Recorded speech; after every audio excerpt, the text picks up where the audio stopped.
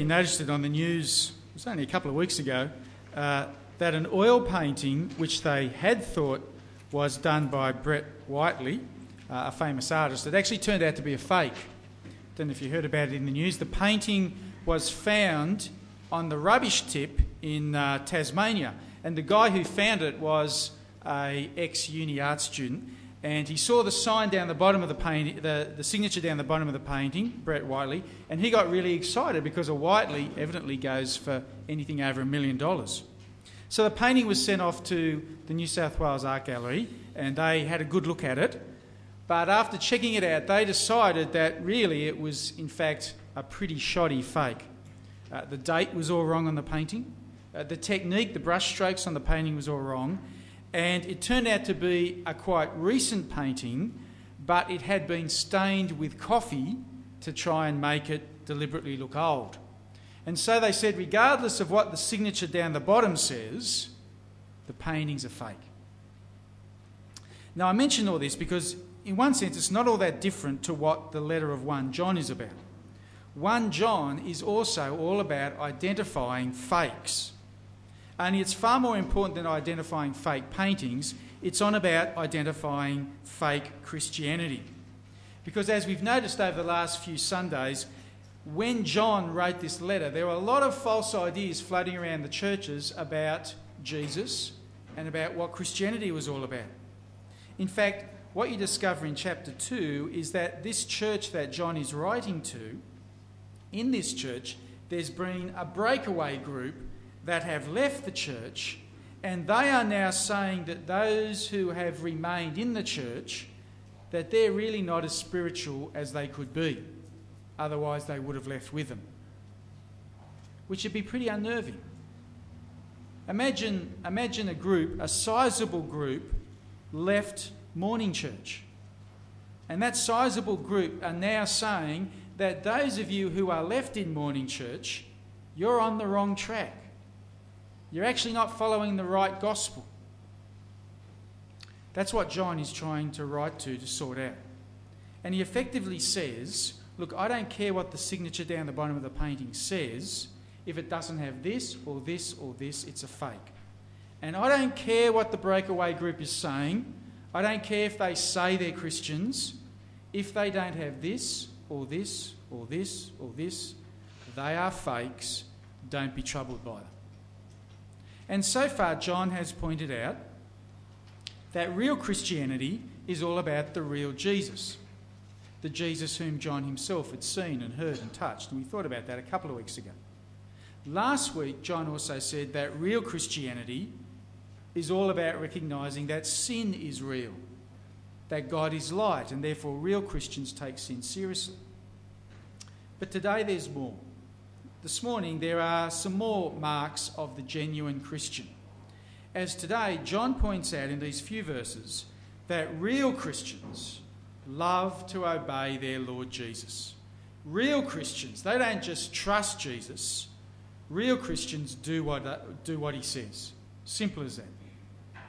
And as with previous weeks, he explains this by firstly affirming a truth and then applying it. Verse 3, the truth affirmed. We know that we have come to know him if we obey his commands. Now that's a pretty straightforward verse, isn't it? How do you know that you really know the Lord Jesus? How do you know that you're a fair dinkum Christian and you're not just kidding yourself? Well, here's the answer. We know we have come to know him if we obey his commands. In other words, you can't say you know Jesus and then go off and just ignore what he says. Because if you really knew him, you'd be doing what he says. It's pretty clearly what he's saying. There's a couple of things worth pursuing here just for clarity of thought. For example, what does John exactly mean here by knowing Jesus? Because, hey, Judas knew Jesus, but you wouldn't exactly call him obedient. And if you watch the Compass show on ABC most weeks, you'll hear heaps and heaps of non-Christian scholars who know a lot about Jesus. So what's this sort of knowledge that John has in mind here? What's the sort of knowledge that has the power to unfailingly produce obedience? Well, I think the next verse, if we have a sneak look at that, I think it helps. Verse 4. The man who says, I know him, but does not do what he commands is a liar, and the truth is not in him. Now, John's choice of words at the end of that verse is very interesting. The truth is not in him. In other words, it's a truth that's only on the surface. It's a truth that's never sunk in. It's a truth that's never really been tasted, even though this person may mouth the words about it. When I was growing up, we had a family friend who'd been conscripted to serve in the Vietnam War. And our friend Bob hardly ever talked about it. But one day he did.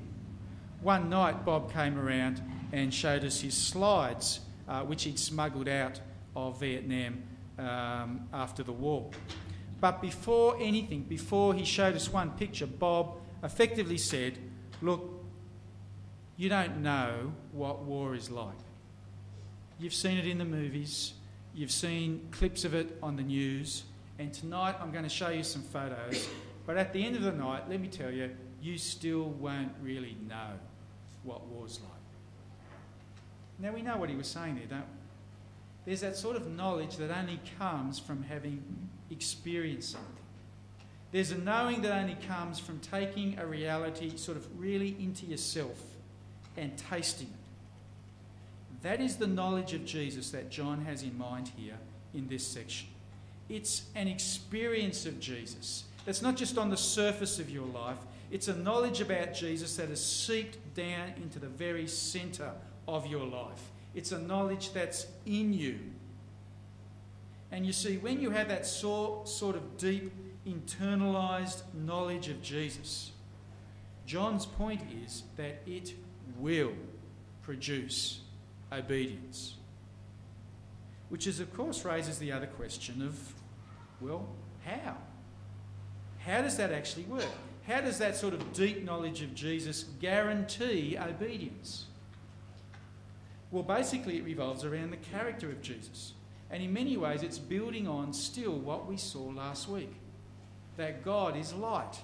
In him there is no darkness at all.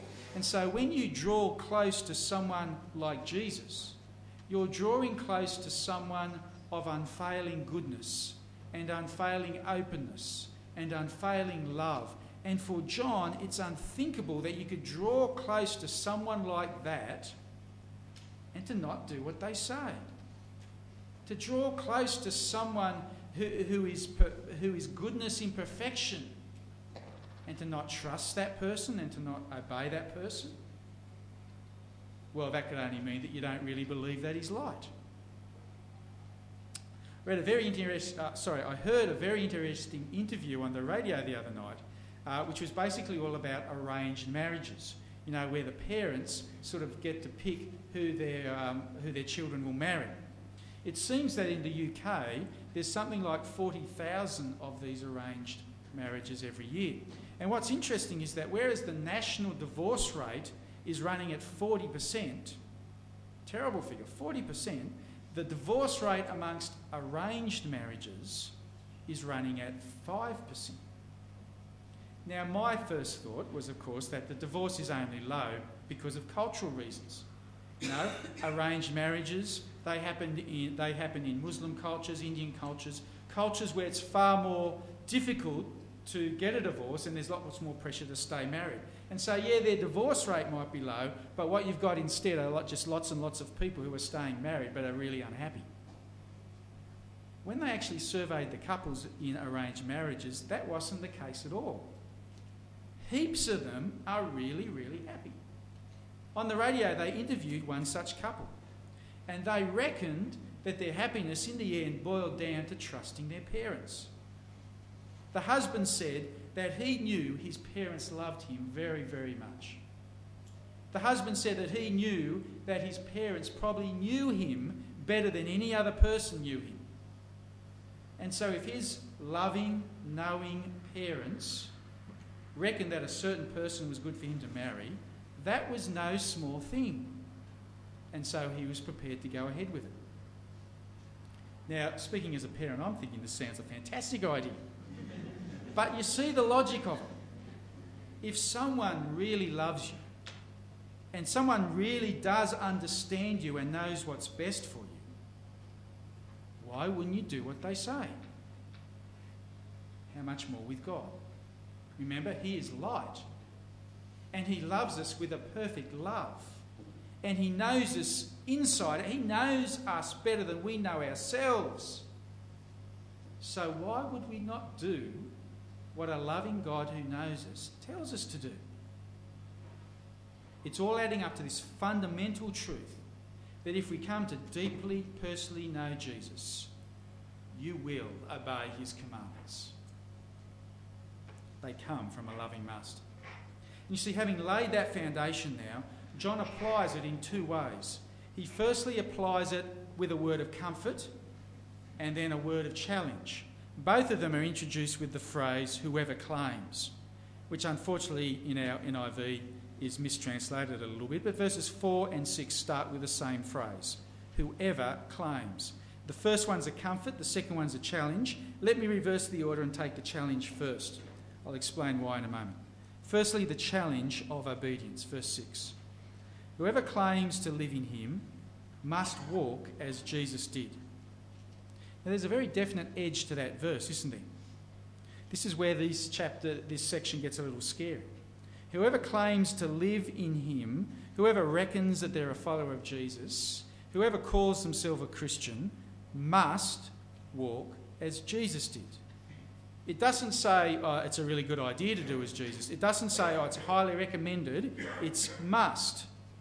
Obedience is not an optional extra to the Christian. Obedience comes as standard, which is, of course, what John would have heard Jesus himself say time and time again. Because the real Jesus, whom John saw and heard and touched, he always was on about this sort of thing. There was a time when Jesus lamented of Israel. They come near to me with their mouth and honour me with their lips, but their hearts are far from me. And another time Jesus said to the crowds, why do you call me Lord, Lord, and don't do what I say? See, the thing for Jesus is not who hears him. The issue for Jesus is who is putting his words into practice. And so you and I might come to Jesus and say, Lord, Lord, and Jesus' response is, well, it's good to hear you say that about me, but let's firstly sit down and look at how things went last week. What TV shows did you watch? What websites did you visit? How are you going with your temper? Let's have a look through your bank card statement and see what you've been spending your money on. What about the jokes you told at work?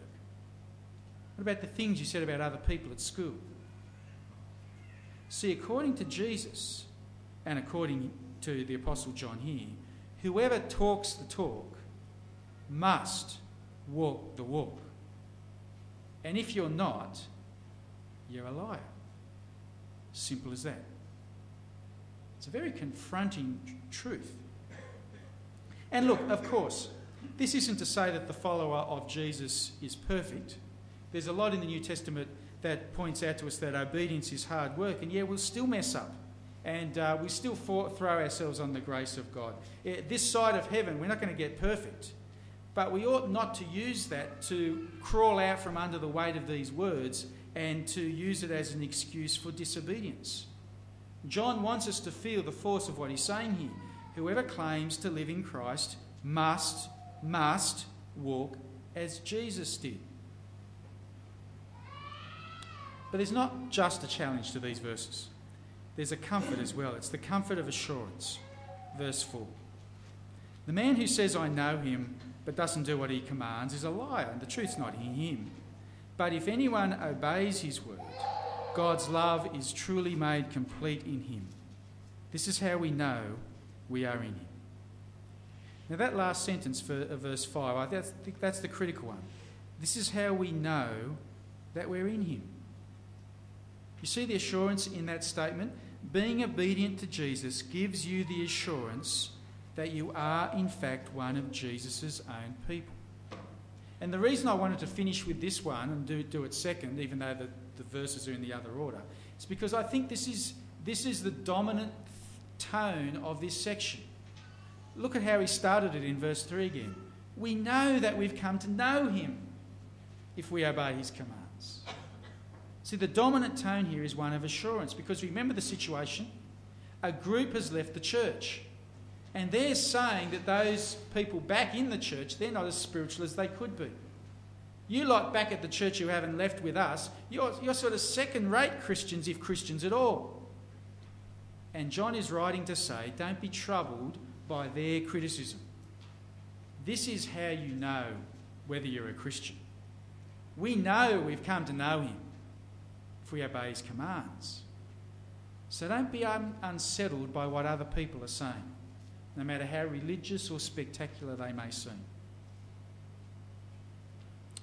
I've been reading about Rodney Howard-Browne recently. He's the fellow who sort of was into the Toronto Blessing, if you remember that from a few years back. Blessed are you if you don't. Apparently these days Howard-Browne is into animal noises in the spirit. That when the spirit comes on you, you sort of grunt and squeal and bark. And people who are giving him a hard time about this, he's actually cursing them in the name of God, because he said that this is all coming from God. And if you're not into it as well, that's just the sign that you don't fully have the Spirit of God, that you're not the real deal. There's another movement called the gold dust movement. People are convinced that invisible gold dust is falling down on God's people from heaven. And they say that the fillings in their teeth are changing from amalgam into gold. And the lady behind it is saying this is a sign of God's blessing. It's a blessing on her ministry, and we can have it too. If you just have enough faith, the same thing can happen. But I guess if it's not happening, you don't have as much faith as you need to have. Now, I realise that sort of stuff is on the extreme end of things. But that sort of thing comes to us in so many different ways. There are churches here in Dubbo, and they'll tell you that you're not a Christian unless you've had a certain type of spiritual experience, unless you've spoken in tongues, unless you've gone through some sort of exuberant buzz, unless you've had some sort of wow experience, you don't actually have the Spirit of God. And that can be genuinely unnerving. If you're here and you're feeling a little bit worn out in your faith, and things are hard, nothing much apparently special in your life, and someone comes along and says, well, maybe nothing's particularly special because maybe you're not the real thing. Maybe you're not experiencing God the way you should be. Otherwise, you'd be experiencing more victories in your life. Things would be easier if you're really one of God's own people.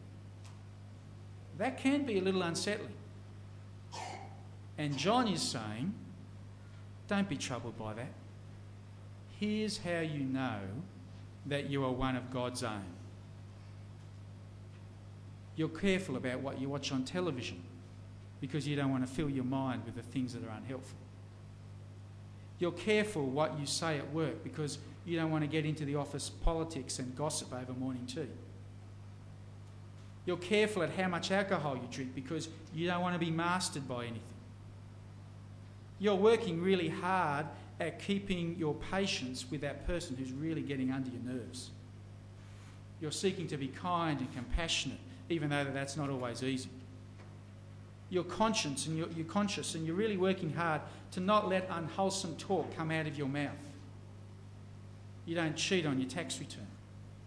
When someone gives you more change at the shops than you should have got, you give it back because it doesn't belong to you. You're working hard even when the boss's back is turned. Now, friends, I know that many of you here are living exactly that sort of life. And I want to encourage you this morning, because all those things, they can seem so small and ordinary and difficult, and sometimes they may be making life more awkward for you than it could be. Because everyone else at school, everyone else at work, everyone else in the sporting team, they're into doing this sort of stuff or saying that sort of stuff, and you're not into that. And so there are times when you're feeling really the odd one out. And John is saying, you are the odd one out. Isn't it great? You're one of Jesus' people. And the fact that you are different shows that. We know him because we keep his commands. in his book Knowing God, which is a lovely book to read, J.I. Packer describes a conversation he had with a Christian bloke whose career had effectively been shafted because he was a Christian. Packer says this: "I walked in the sunshine with a scholar who had effectively forfeited his prospects for academic advancement by clashing over the gospel. But it doesn't matter," the man said at length, "for I have known God." Now, Packer goes on to say what an encouragement that fellow was. That here in a life that wasn't going all that well for him, where things were not working out his way, yet he was able to have a sense of calmness, a sense of peace, and he was able to draw real reassurance from the fact that he knew God. And that's the sort of feeling, they're the sort of thoughts that John wants us to be able to have as well. John wants us to be able to draw comfort from the certainty that we know God. And he wants you to be consoled in the midst of a life that mightn't be working out all that well at the moment. And he wants you to be reassured with the truth that you are one of Jesus' own. It shows because you're seeking to be obedient.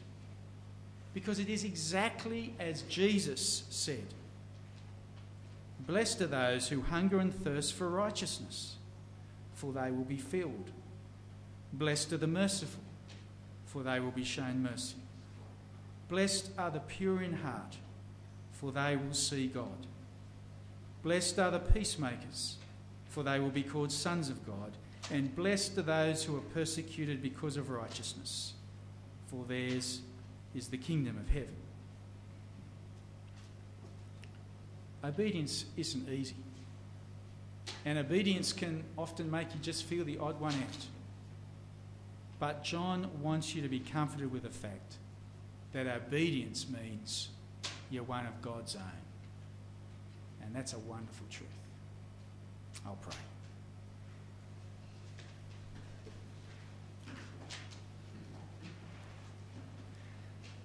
Father God, thank you that you are light, that you love us perfectly, that you know us completely. Thank you, therefore, that to be obedient to you is not a burden, but it is a wonderful blessing. And thank you for encouraging us this morning, that obedience to you may put us out of step with this world, but it is simply a sign that we are one of your people. Thank you, Father. And help us all the more to strive in our small groups and in our big meetings.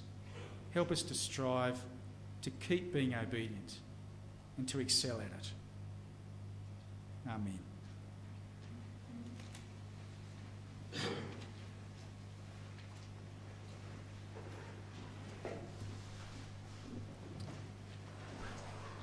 As we sing our last song now, the collection will be taken, and if you're